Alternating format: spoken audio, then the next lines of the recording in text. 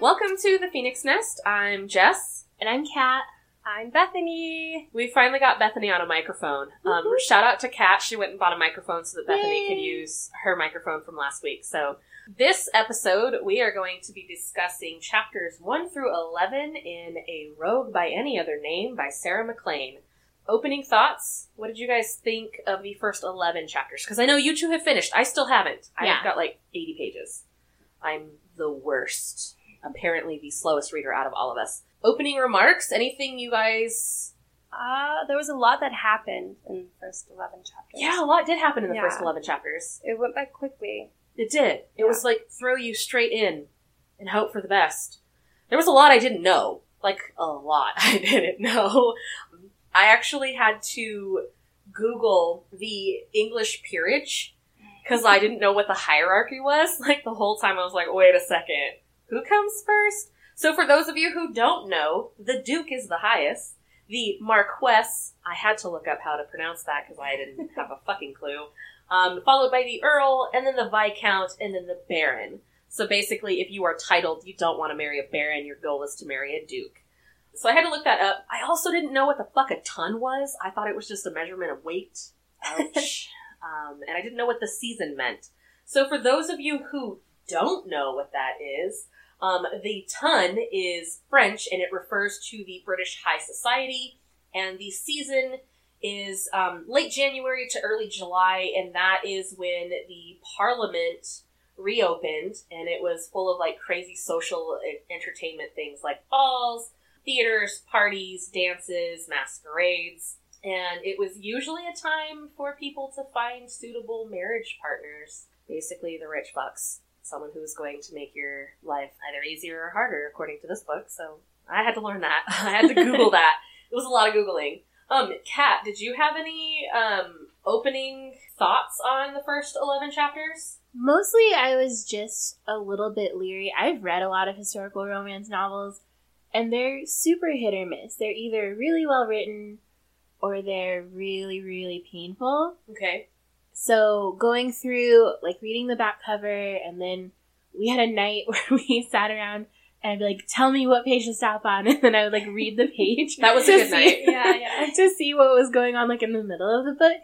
I really felt like the first half of this book, well, maybe a little bit more than half of this book, went really quickly, like Bethany said, but it was also the really important buildup of information that was kind of necessary, so... Okay. Yeah, that makes a lot of sense. Kind of my first opening remarks, I read I guess you would call it the prologue. It's titled Born. Born is the main hero's last name. And the moral of Born is to not be an idiot and gamble your everything away, as Michael Bourne has done. He's fucking stupid. You're 21. You're barely legal to gamble now. Don't throw it all away, because egos and shit. I also didn't know what a gaming hell was. You didn't know it was a casino? Girl, you gotta work on some context clues. Listen. What is wrong? I went into this totally blind, I'm gonna be honest. I didn't... The context clues! Yeah, well, I got to the context clues. That's how I figured out what a gaming hell was. But when I first read the back of this book, I was like, in most exclusive gaming hell, what the fuck is that? But the context clues came and was like, it's a casino. I literally made a note here that I didn't know that I was under the assumption that bollocks... What does that mean? Like, oh shit. Bullshit. Bullshit. Or something. Okay, what are bollocks? Bull testicles? I didn't know they were balls. Girl. Or they're just testicles in general. I'm 33 years old, and I was under the assumption this entire time that bollocks meant, like, ass. I had no idea. I swear on everything holy, right, and good in this world, I had no idea. And now I feel incredibly stupid. I'm very concerned about your vocabulary now. I'm concerned about it too, because how was I unaware that these were things? I mean, you improved it. You learned what it is. You're fine. It's written down in my notes. Quote unquote, bollocks, not ass. It means balls. What did you think of the supporting characters in the first chapter? The first chapter we covered, the Gaming Hell, the Fallen Angel. They are owned by Michael Bourne, Temple, Chase, and Cross. Did you like the friends? Did you dislike the friends? Are you specifically referring to just the gaming Yeah, owners? just the gaming owners. How did you feel about them when you first met them? There wasn't a whole lot to them in the very beginning. It was more the background story of Michael. They were pretty flat. And they're kind of just there at the beginning, I felt. Yeah, they were pretty flat in the beginning. We didn't get a whole lot about them. In fact, I didn't realize that Cross was even part of this until later on. We kind of get a little in the first chapter what's going on with Michael and how he is so very angry that he still lost his land, Falconwell. The fuck over it. It was 10 years ago. Right? Like, who holds on to something that long? Well, it was his own fault. But we have to also make a note that the person who had been like a stand-in father for him after his parents died was the person he lost it to because he was being egged on by that man. So that's kind of important to note because that man knew he was young and stupid and cocky and kind of really played into that. And so that's really important to note because if he hadn't felt like he was being pushed like that, it wouldn't have been so bad. And then that guy was like, by the way, this is for your own good because you can't care for this or whatever. So, I mean, there were other layers, not just that he was being stupid. Yeah, I can see that. Like, he was reckless. I'll give you guys that. He was so reckless. Jealousy is an underlying theme in this book. For sure. Because it starts off with that man being jealous of Michael's estate that he's inherited. Yeah, because he's got the most beautiful estate in Surrey. And then it just kind of festers in Michael once he has to give it to that man. Because it's no longer his. Yeah, he's got nothing left but the house. Yeah, and eventually it becomes like the woman. Like, he's jealous of anyone who even looks at her. At Penelope. Yeah. Yeah. Chapter 2 starts going into Penelope's deal, and we learn that Penelope is a spinster. She's 28 years old, she's unmarried, and she was spurned. I felt like with Penelope, there was a lot of blame placed on her for her failed... Right, for not keeping her fiancé. Yeah, but it wasn't her fault. He left her. He's the one who left her, because he was going to marry for love, as opposed to, like, status. Well, if you read further on, I know we're not quite at that point, but they were going to make him go through with it. They were, yeah. And I think Penelope at that point, she had said, I didn't feel right or something like that. Yeah, because she wants to marry for love. And she wanted to be looked at the way he looked at the other woman. Yeah. I just felt like the entire time it was a battle between Michael's thoughts on having lost Falconwell and Penelope's, well, I've been through shit too, and no one wants to see that. They think that I'm the bad person for having caused this. And that wasn't the case for me, I didn't think of it that way. Well, Michael was an idiot, he lost his stuff. It's kind of his fault. And then it's not Penelope's fault that she's 28 and hasn't been married. But I think the point is that they're going through somewhat parallel tragedies. Yeah. Like, they've both lost their reputation, they've both lost family, in a sense. Yeah. And they're both kind of being blamed by society for being immature or stupid or not good at what they do, and so they have all this guilt.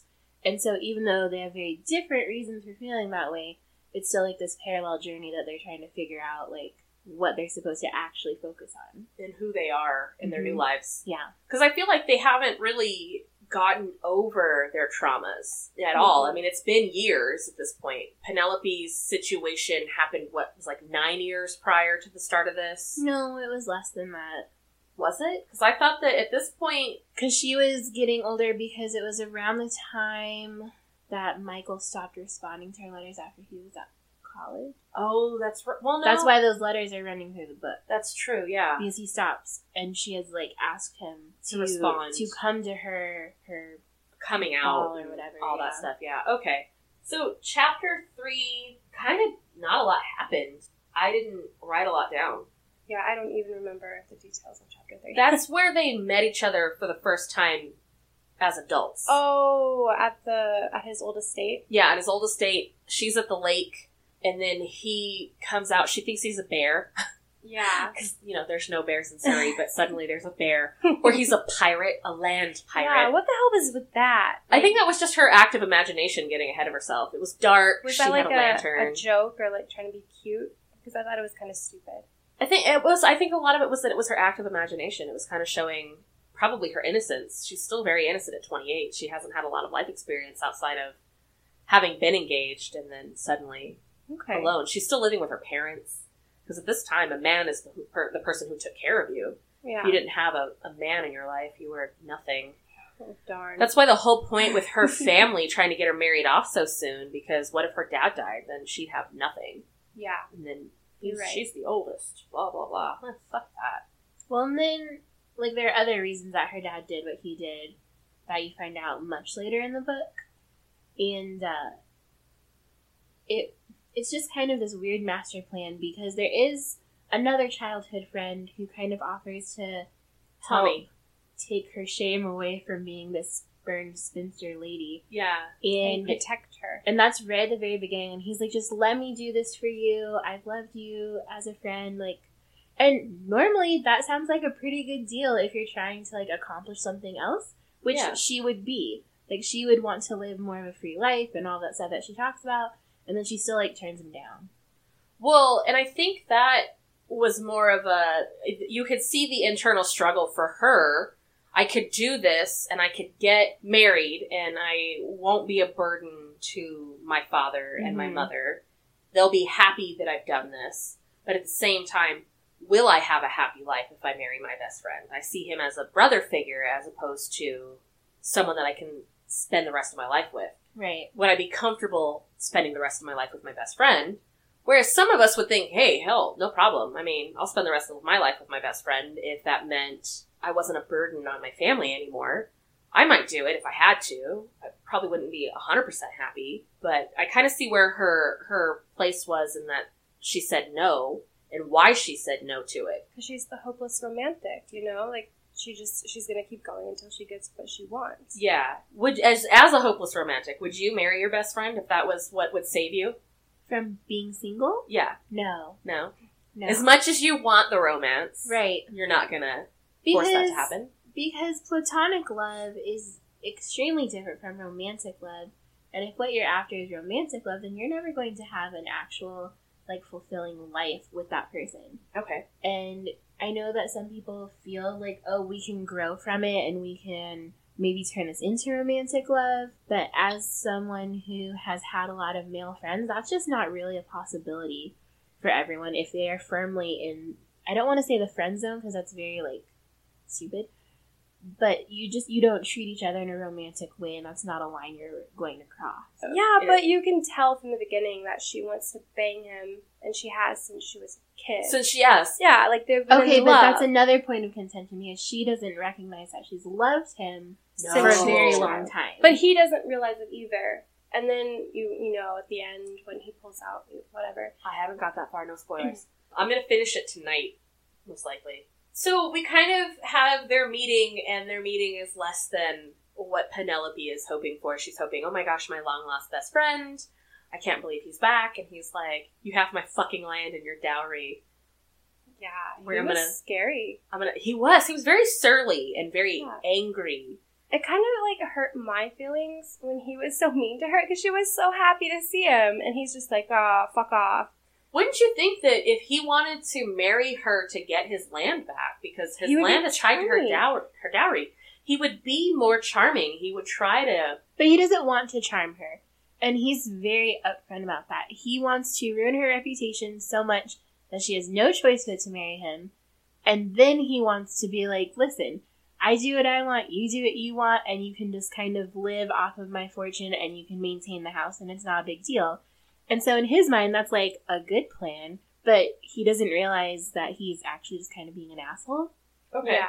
Okay. Because he doesn't think that she's, like, looking for a love match. He thinks that she's just looking for someone to marry because her father's desperate to get rid of her. Yeah. So there's, like, a very skewed perspective of that. Okay. Chapter 5 is our very first quote-unquote sex scene.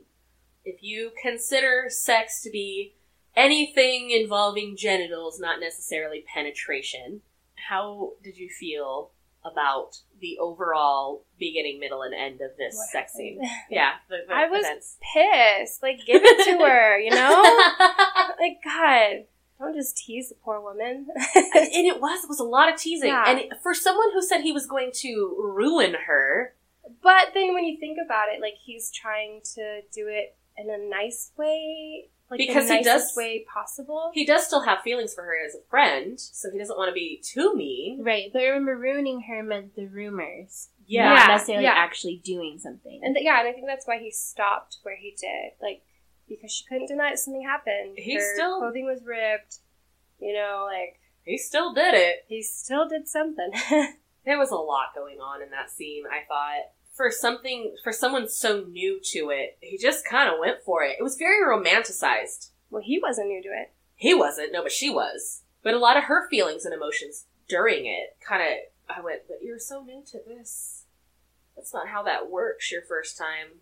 Primalin's like, yeah, get it. I just feel like, who orgasms on their first time? You didn't? No, I didn't. Ooh, bad part. Flat out didn't. I just feel like that's not something that happens on your first time. You're so it's a romance novel. It's supposed to be a fantasy. Yeah. And he's supposed to be like the super experienced. And she's very much the virgin. Yeah. And so that makes it a little bit different too, because it's not going to be the story of your sad version of sex. It's going to be the greatest version of sex, because now she's going to be like obsessed with him and wants to do more things or whatever. So that's a little bit different. I have a bone to pick about this scene. Specifically this first sex scene? It's more of something that's said. It's in reference to... This particular scene is in reference to her pubic area. Okay. Can we please stop calling pubic hair the curly hair, the curls? Not all pubic hair is curly! I don't like it. What would you prefer? Yeah. Like the coarse hair?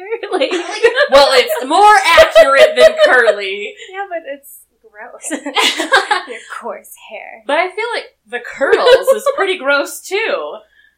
I found it disgusting. It's not as bad as the coarse hair down there, you know? I don't know. Maybe we could just axe that whole... Don't refer to your genitals as the curls. It's strange to me. It took me completely out of the moment where I was like, no, I can't. You got hung up on that. I did. That's weird. But I think a lot of it is that I get hung up on the weird things that people call their nether regions. Yeah, the descriptions of that. But I mean, there's not really a nice way to describe your junk. There isn't. There's no nice way to describe it. But it literally, I had that moment where I stopped and I went, no, I don't like that at all. I hate it. Is there anything else we can use to describe this? I hate it so much. Well, come up with something. I'm going to have to. Yeah. You have to let us know. We just had to talk about my vocabulary, though, since I didn't know what bollocks, the ton, or the season were. I mean, that's true. Read a thesaurus, maybe? Read a thesaurus sometimes. Throw a dictionary in there as well. Right. And, like, the other thing, too, that really took me out of it was warm, wet entrance. I mean, accurate description, though. Accurate description. It is all of those three things. It was three. You have no, like, misconception of what's happening. Yeah. None whatsoever, but it was that they were all three said in conjunction in one sentence, and I was like, that's too much description. Well, what do you want it to be? Not warm, wet entrance. But that's what it is. I know, but it was a lot. If it's not that, you're doing a bad job. Yeah. So... As a romance author, should they just know all these different ways to call these things? This is taking me back to 10 Things I Hate About You. Judith! What's another word for engorged? The Counselor. I love that movie. It's one of my favorites, and I think it's one of my favorites because of The Counselor. Yeah. And the things that she says. She's amazing. So, for the very first sex scene, I think... You know, we all have our feelings on it. I clearly have more feelings than everybody else. Yeah, you do. More feelings of, like, anger. Yeah, about descriptive words. What about the sex act itself? Okay. Were you mad about that? So, no, I wasn't mad about the sex act itself. I was mad about how it happened and why it happened. I felt like the motives behind it were really skewed. And I felt like he said that he just wanted it to be rumors, but at the same time... He did follow through on a part of the act. Well, he was all hot and bothered. You're not just going to expect him to not, are you? Well, and so is she. Yeah. Like, they got caught up in the moment. And he says, like, more than once that it wasn't his intention to do that. I was upset that she apologized for being turned on. Like, he did say a couple times, "You're so wet for me," and she said, "I'm sorry." Because she didn't know what was happening to her body. Yeah, no. She didn't know that it was a normal response. But I would have liked him to say something along the lines of, "It's okay. Yeah. I kind of like it. This is the way it's supposed to be, baby." Okay, maybe not quite like that. No, not like that. That's why I'm not a writer. This is why we don't write our own romance novels. We only read them. Yeah. Can you, knowing that Kat and I have written parts of a book, a really good one, by the way. Can you imagine waiting for that ending? Can you imagine the two of us writing a sex scene? Okay, but that's why we stopped writing. Was because we got up to the point where we were ready to do a sex scene, and then neither of us could, like, follow through with it because we couldn't decide who was going to write it, and so we just stopped. Get on those, like, the websites where it posts, like, make a Mad Libs? No, you can find, like, the texting threads from people, like, when people are, like, texting them or sexting them. Sexting threads? Yeah, use, like, the raunchiest bits from those. And there you go. It'll write itself. That sounds really scary. Should we just post it on Reddit and have the Redditors write our sex scene for us? Because it's hard. How simple could that be for you, though? It would be scary. Have you been on Reddit? It would be scary. It'd be probably one of the most terrifying things ever. So, as we move into the next chapters, it was just a lot going on. I mean, they wake up in the morning. Penelope wakes up on her own, and Bourne is gone at that point. He left because he was having conflicting emotions. Yeah, and that's another part where I was sad because she was sad. Well, and she had to wake up alone after her first sexual experience with her childhood best friend. Yeah. And not only did she have to wake up alone, but she had to wake up to her father shooting in the windows because he was angry that someone made out with his oldest daughter. And what he didn't know is that she left and that it was Michael Bourne. But then when he realizes who it is, he's even angrier. Yeah. Because this man is a Marquess who has lost everything. He's got nothing left, and he's a deviant, according to everybody, because he does run a gambling hell. I laughed out loud, because the entire time Penelope's like, he's not actually going to hit us, he's kind of a shit shot. Yeah. The fact that he was standing outside the window, he was shooting a gun through this window because of how enraged he was. Yeah, I like that. I thought that was really funny. It brought some humor to the sad parts of Penelope waking up. Really? Who wants to wake up to that? Ever? Never, like, never, let ever. alone after... After your first sexual experience, your father has come into your ripped clothing. I never want that to happen. No thanks. No. I just can't imagine having that happen. So, we get that situation, and Bourne, at some point, picks her up. I want to know why in every romance novel it's quote-unquote sexy to have the hero throw the heroine over his shoulder. Because it's faster. I would love for someone to come pick my fat ass up and throw me over their shoulder because it's quote-unquote faster. He's showing his dominance. Isn't that supposed to be sexy? Well, he also showed his dominance by spanking her. And then he has a thought about doing it again. And she's intrigued, isn't she? She is kind of intrigued by it, that she'd been spanked. What? I kind of really want someone to find me a historical romance novel that's got some kinky in it. Some BDSM. Yeah. I kind of want to see what that would look like. Just for my own satisfaction, just to read and see. I don't think it's much different. Like, because there have been other ones where they have, like, relationships like that. Yeah. It's not like an out-of-the-ordinary thing. I kind of want to read one, though. I've never read one. It's more like they tie you up with silk, stuff like that. Not like BDSM that you're thinking of. Not 50 Shades of what the fuck. Not that shit. 50 Shades of repressed childhood trauma. Yeah. Because that's what that was. For sure. So, do we have any feelings about what happens next? You know, she's been forced into this relationship with her childhood best friend. She does not like him as a person because he is not the same person she knew. What are your thoughts? What are your feelings on how this kind of progressed? Do you think that it gets better? Will I think it gets better? Will I be angry at the end? No. No, you won't be angry at the end. No?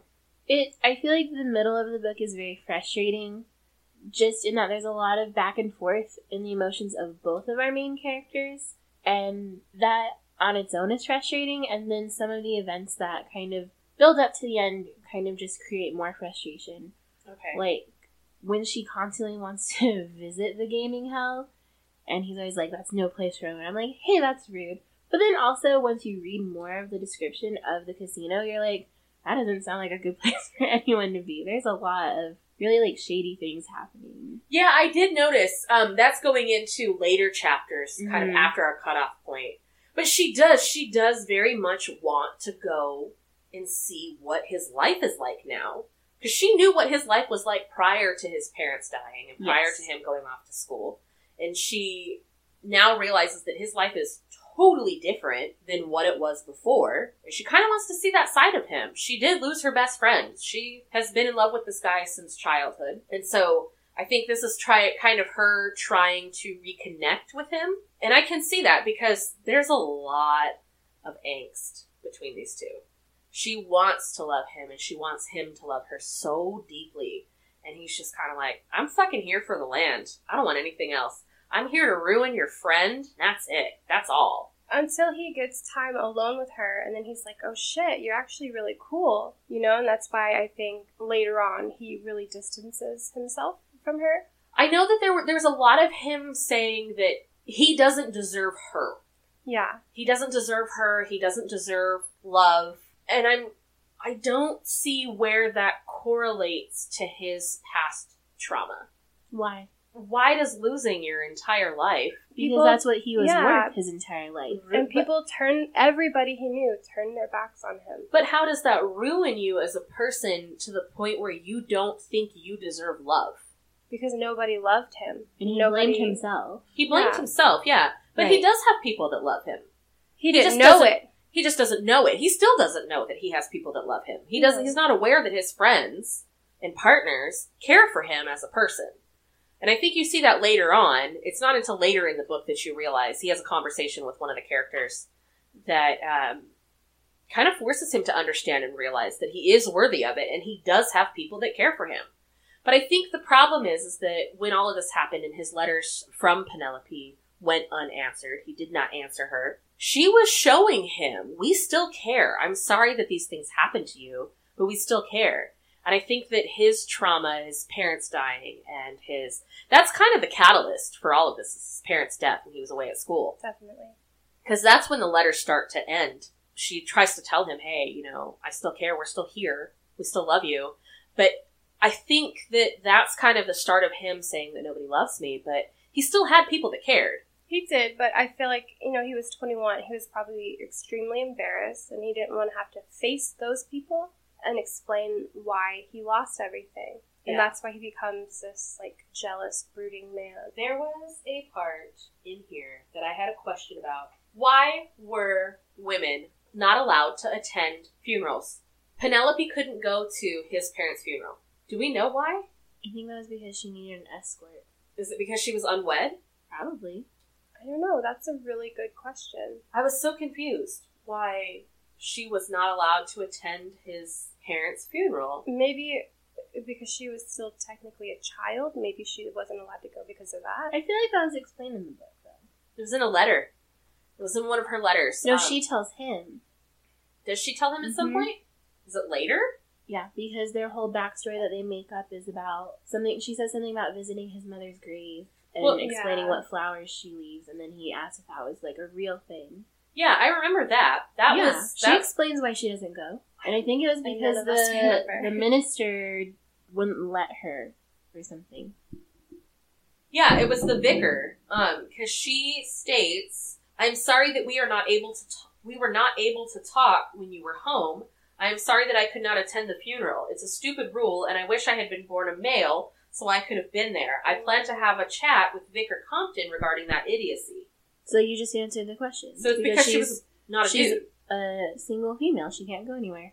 That's fucked up. That's a lot of rules. I hate the Victorian era. But that's even up to, our era. That's not just in the Victorian era romance. I don't like a lot of the rules now. And And I don't even know that there are technically a lot of rules. I think they're more... Well, social standards are viewed as rules. Societal and cultural, they kind of define what you are and are not allowed to do. It's still annoying. I find it incredibly annoying. Chapter 8 was nothing. Nothing happened. No. Tommy came out, wanted to chat, pissed, born off. That's where the jealousy comes into play. Yeah, you see it there, yeah. He was very jealous for a man who didn't really care. Because he does care. He does care, but he doesn't know he cares. I think we need some Freudian wisdom on this one. It's his subconscious. His subconscious. Yeah. Well, and remember that for the last, 10 years or whatever it is, since he lost his land and all that, his only goal has ever been revenge. Yeah. So he doesn't care about anything else, and anything that wasn't helping him to reach his goal, he just kind of cut out of his life. Yeah. So... that's why when he starts to realize that he does actually care, he distances himself. He's like, oh, fuck, I really like you. I don't know why I'm so angry that Tommy came, other than, you're my woman, hear me roar. No, the fact that your dad is the man who ruined me. I don't think he's quite gotten to that resolution where he's like, oh, resolution, that's not the word I'm looking for. Yeah, conclusion? Conclusion. Conclusion. Yeah, that he loves her, and that he doesn't let anyone else to be around her. At this point, he has no idea how he feels about anything. Chapter 9. Chapter 9 is where she finds the scotch for the first time. Oh, yeah. And has one glass of scotch, and suddenly she's shit-faced. That happens in every romance novel I think I've ever read. She has, a sip or one little glass, and she gets shittered. And ends up doing something. Who are you? I have never heard that come out of your mouth until just now. I say it a lot. Okay, but we have a couple of things to remember. She's just arrived in her new house and met a smoking hot housekeeper that she's very confused about. And very jealous of. And her husband disappears instead of having a night of wedding bliss. Oh, snaps! You're right. This is her very first, it's their wedding night. Right. Yeah. And she keeps imagining that he's left her to be with someone else because he's never been like, no, I'm single or whatever. And so, remember, she keeps talking about the goddess. Yeah. He was in the arms of a goddess, and she's like, fuck it. And she pours herself, not a sip, but 2 fingers of scotch. And she had been traveling all day. There are a lot of factors here. Not just she's being more drunk. Yeah, she was it's not, we don't need to reduce it to that. I don't care that she's drunk. I'm just, in my mind, I'm like, why is it always one night where the heroine or whatever you want to call her decides to do something like this? And almost every single But that's real novel. life for people too. Think about it. When you're sad and upset, what do? You have a shot. I eat ice cream. Okay, but that's still a vice. But this is a new vice for her. But she's doing it because of other things. She's acting out, you're saying? Yeah. Well, this is her rebellion, too. I mean, this is the first time she's been left alone. Her adventure, if you will. She says that it's an adventure a lot. She does. She likes the excitement, I think, that comes with Michael. But not... But she also wants that, that home life that she's always wanted. She wants to be happy. Yeah. She wants to have married for love and not... She wants her cake and she wants to eat it, too. That's not how life works. You can't have it I mean, sometimes. Just not in romance novels at the beginning. Not in this situation. Yeah. So, I have a bone to pick with heroes wanting to destroy clothing. You mean you don't like that, Jess? I don't like that. I have a bone to pick in regards to all the male heroes want to rip clothing. It's not easy to rip a cotton shift off of a person. Have you tried to rip cotton? I can't do it. First off, maybe that's why I'm so angry about it. I've never been able to just be like, I'm gonna rip it off. Are you saying that you have the same strength as a virile man? No, I'm not. I'm saying I maybe want it. She did well last night, right? I did do well at the axe throwing. Throwing something and ripping something are different. I just feel like, I get it, you have money, and you could replace the clothing, but it's clothing. What if she really liked that top? I think it's mainly for a dramatic effect. To rip the clothes? Right. Okay, if I have to read clothing ripping in every single romance novel... You're gonna have to, just like I'm gonna have to deal with the fact that every woman is going to have that night where she just decides to drink. Okay. If you can get through it, I can get through it. I think we're going to have to. I feel like these are such normal things in romance novels. These aren't things that I've ever read, though, because I like romance novels, but I like contemporary. In your ghost sex things, they never rip people's clothing? They don't rip clothing. I feel like the ghost sex books, they kind of know. We're on a fixed income. We're werewolves. We don't exactly have daytime jobs. Are they real gentle werewolves? I mean, they can be sometimes. Can you imagine, though, like a vampire? We're not going to rip this, because this is a 16th century top, and I cannot replace it. Yeah. There's not a lot of clothing ripping in paranormal romance, as far as I've read. Why don't they just buy new clothes? Yeah, it's much easier nowadays to replace your clothing than it is back then. Like, you don't have to go to a seamstress and be like, my bodice. Like, that's not a thing. This is the 5th one this week. What kind of sex are you having? I just keep tripping. I keep tripping. Oh no. Is this where the term bodice ripper came from? The amount of clothing items that are ripped in... I'm assuming, unless it's like a seamstress thing, which I would not know anything about either. I would assume it's just from the ravishing. Yeah, that's like a big I love point that word. Of, romance novels. You do like the word ravish? I do, yeah. To be ravished. Mm-hmm. But not ravaged. That's different. Yeah, ravaged is different. That's the bad side. That's the bad. To be ravished. Who doesn't want to be ravished by a hot Marquess? That was hard to get out. That was rough, wasn't it? A hot Marquess? Is that what you're saying? Yeah. Okay. I mean, I prefer a Duke, but... I mean, I would prefer... I prefer a Highlander, honestly, but... I would prefer a fucking firefighter, but you know. Of course you would. There are romance novels involving firefighters. Oh, I've read a few. They're not very good, though. No? No. Well, that kind of sucks. Not in real life either, from my understanding, so... No. I don't know. I'm looking at my notes, and I was clearly very angry that he was so horny that he ripped her nightgown off. I'm like, calm down. Has it ever been a woman ripping his clothing? Have you ever read that? Yeah? Yeah? Yeah. I haven't. I can't recall. Yeah, usually it's like buttons and laces, because men's clothing is much different than women's clothing. She tore his ascot. No, you loosen an ascot, Jessica. I know. Jeez, if you could tear that thing, his head's gonna come off with it's gonna hurt. And then suddenly this romance novel has turned to something entirely different. A murder mystery? A murder mystery, but we already know. From the perp's point of view. The one that we had a text thread about, he lays her down on his mink.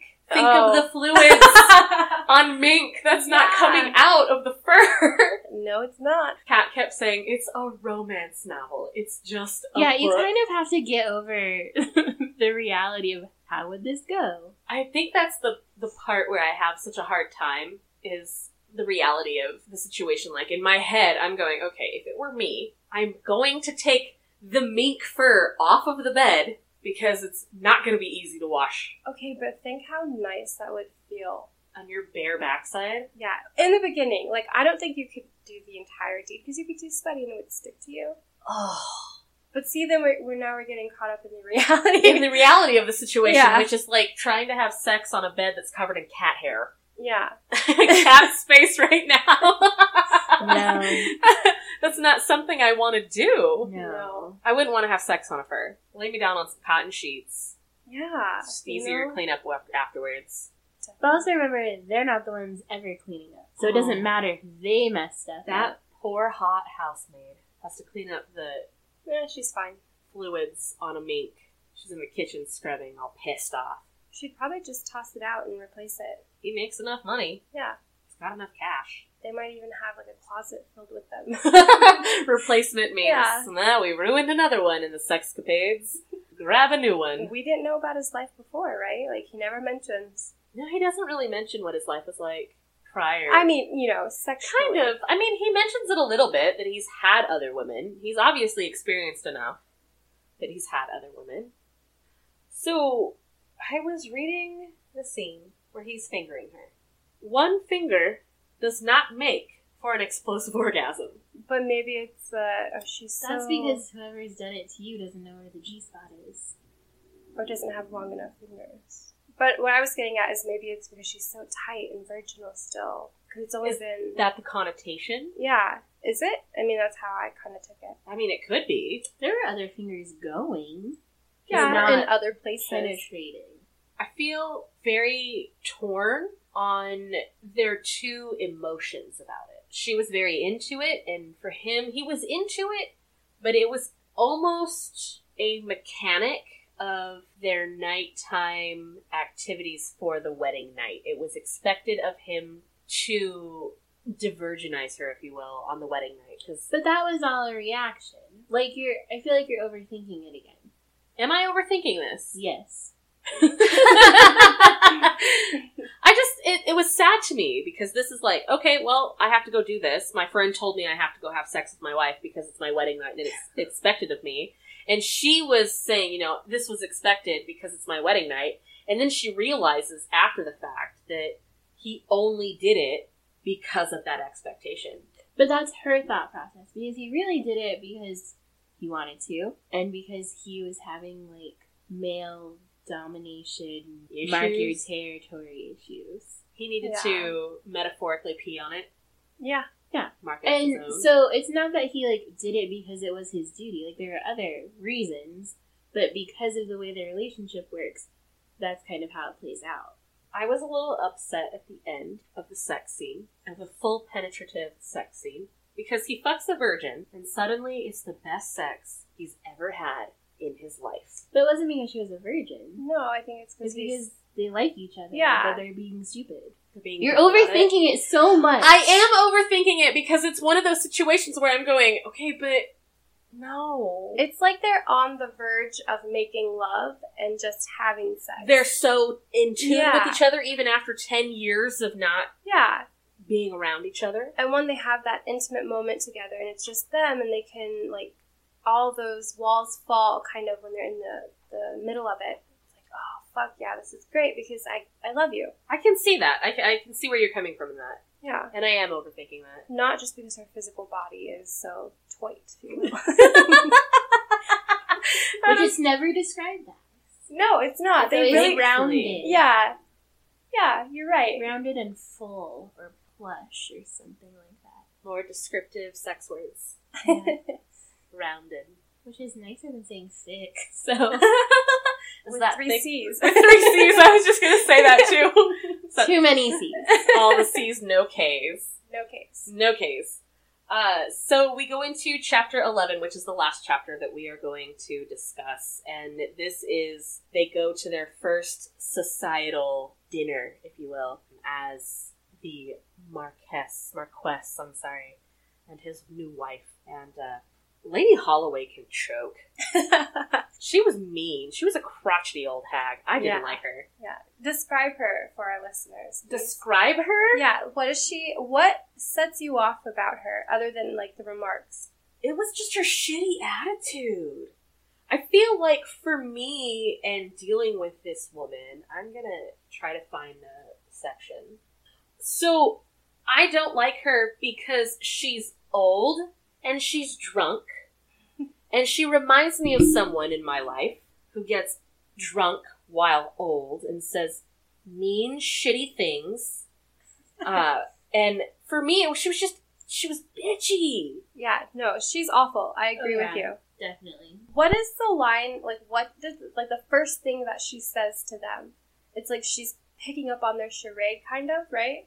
So, her first line, if I'm finding this correct, her first line seems to be, how lucky also that her dowry abuts land belonging to the Marquisate. Yeah. That was kind of the call out. Like a jab, yeah. That was a jab, yeah. That was you only got married. I don't believe your story because you only got married to get your land back. You shitty human being. But she was drunk. And she was kind of right. when you think about it. She was. But I feel like she kind of poked a lion. And she was just nasty. She represents the ton as a whole, kind of. Mm-hmm. Yeah, I can see that. That. How she's just kind of... She's just very forthcoming. She is very forthcoming.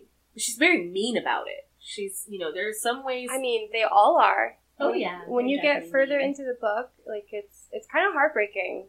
Okay. To watch how the rest of the people around them think of them. And view them. treat them. Okay. Yeah.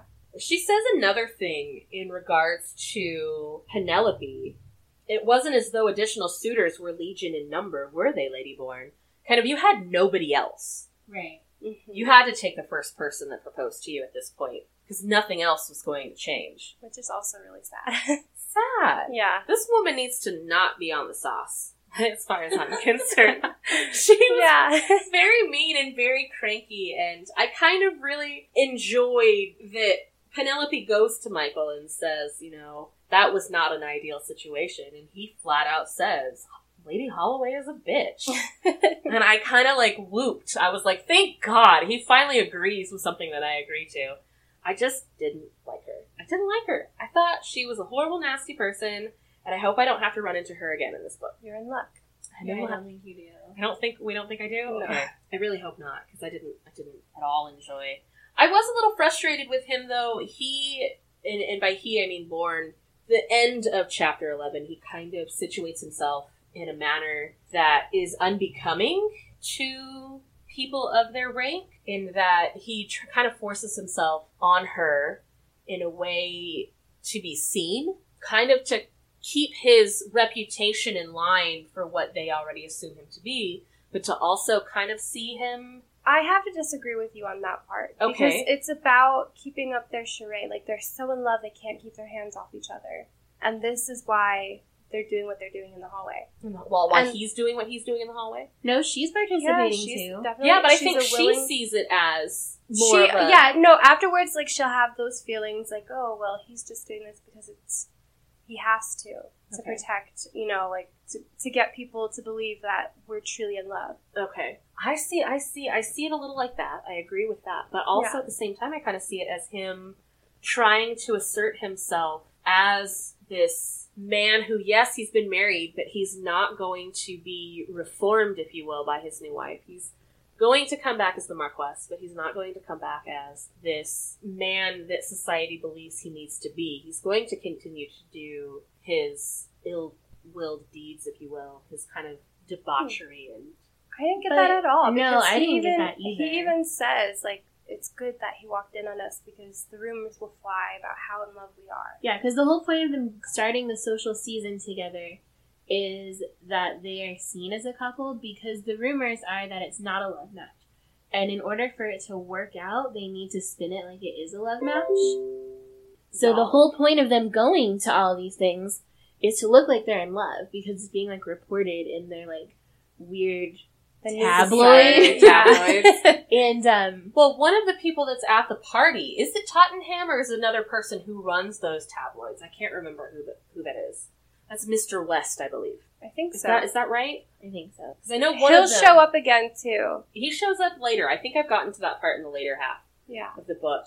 And I know a lot of it is to be seen, and I think that's why Michael was kind of so okay with going to this dinner where they're the guests of honor, is because there is this person who is in charge of the tabloids, and he can kind of spin it a little in their favor, but he also has the ability to spin it in a different light and say, no, this is not the case. I didn't get that at all. I didn't feel like he had any intention to be like, oh, I'm this rogue and you're not going to change me. The whole point is I have been changed. I am so in love. Because he's supposed to now be presentable to society. That's why he's doing this. Yeah. Because, like, the whole plan is, like, in order to ruin Tom's dad, he has to, like, go through all these steps, and the first step is getting his land back and then going back into society as, like, a normal person. But the problem is that in order to get his land, he has to marry someone who also has a tarnished reputation. And so in order for it to work for both of them, they have to sell it as a love story. Okay. Not as a, like, I mean, he might be selling it as a reformed robe, but not as a, I'm going to do whatever I want. Okay. So now that we've gone through the first half, 11 chapters, and I know I asked this kind of in the beginning, did you enjoy the first 11 chapters? I know it went pretty quick for you guys. Kat said she read it in 2 days. I feel like I enjoyed the first 11 chapters. I think as far as, like, backstories go, it's definitely not the worst backstory I've ever read for a romance novel. Okay. It has a lot more interesting detail than a lot of romance novels I've read, which is good. And I feel like I truly find most of the background characters interesting. Like, there are a few that are just there to be there, and we can talk about that in the other half of the book. But for the most part, they serve a purpose. Okay. And I think that's one of those really important things. Okay. What did you think, Bethany? I liked this book. I liked the first 11 chapters. I liked all of it. I read it all in one night because for me, like, I kept feeling the way that she was feeling, and I didn't want that to stop. You didn't want to have to set it down and sit and wonder, how does she go from here? Yeah, I liked it. And with the characters, they're just kind of there. You're introduced to them a little bit, but I don't really care for them too much at this point. Okay. Because it's not about them until later, and you're like, oh, well, their influence is really helping build Michael into this character that we really want to see. Okay, that's valid. I can kind of see that from what I have read of the second half of the book. And we'll talk more about that next week when we come back and have a chat.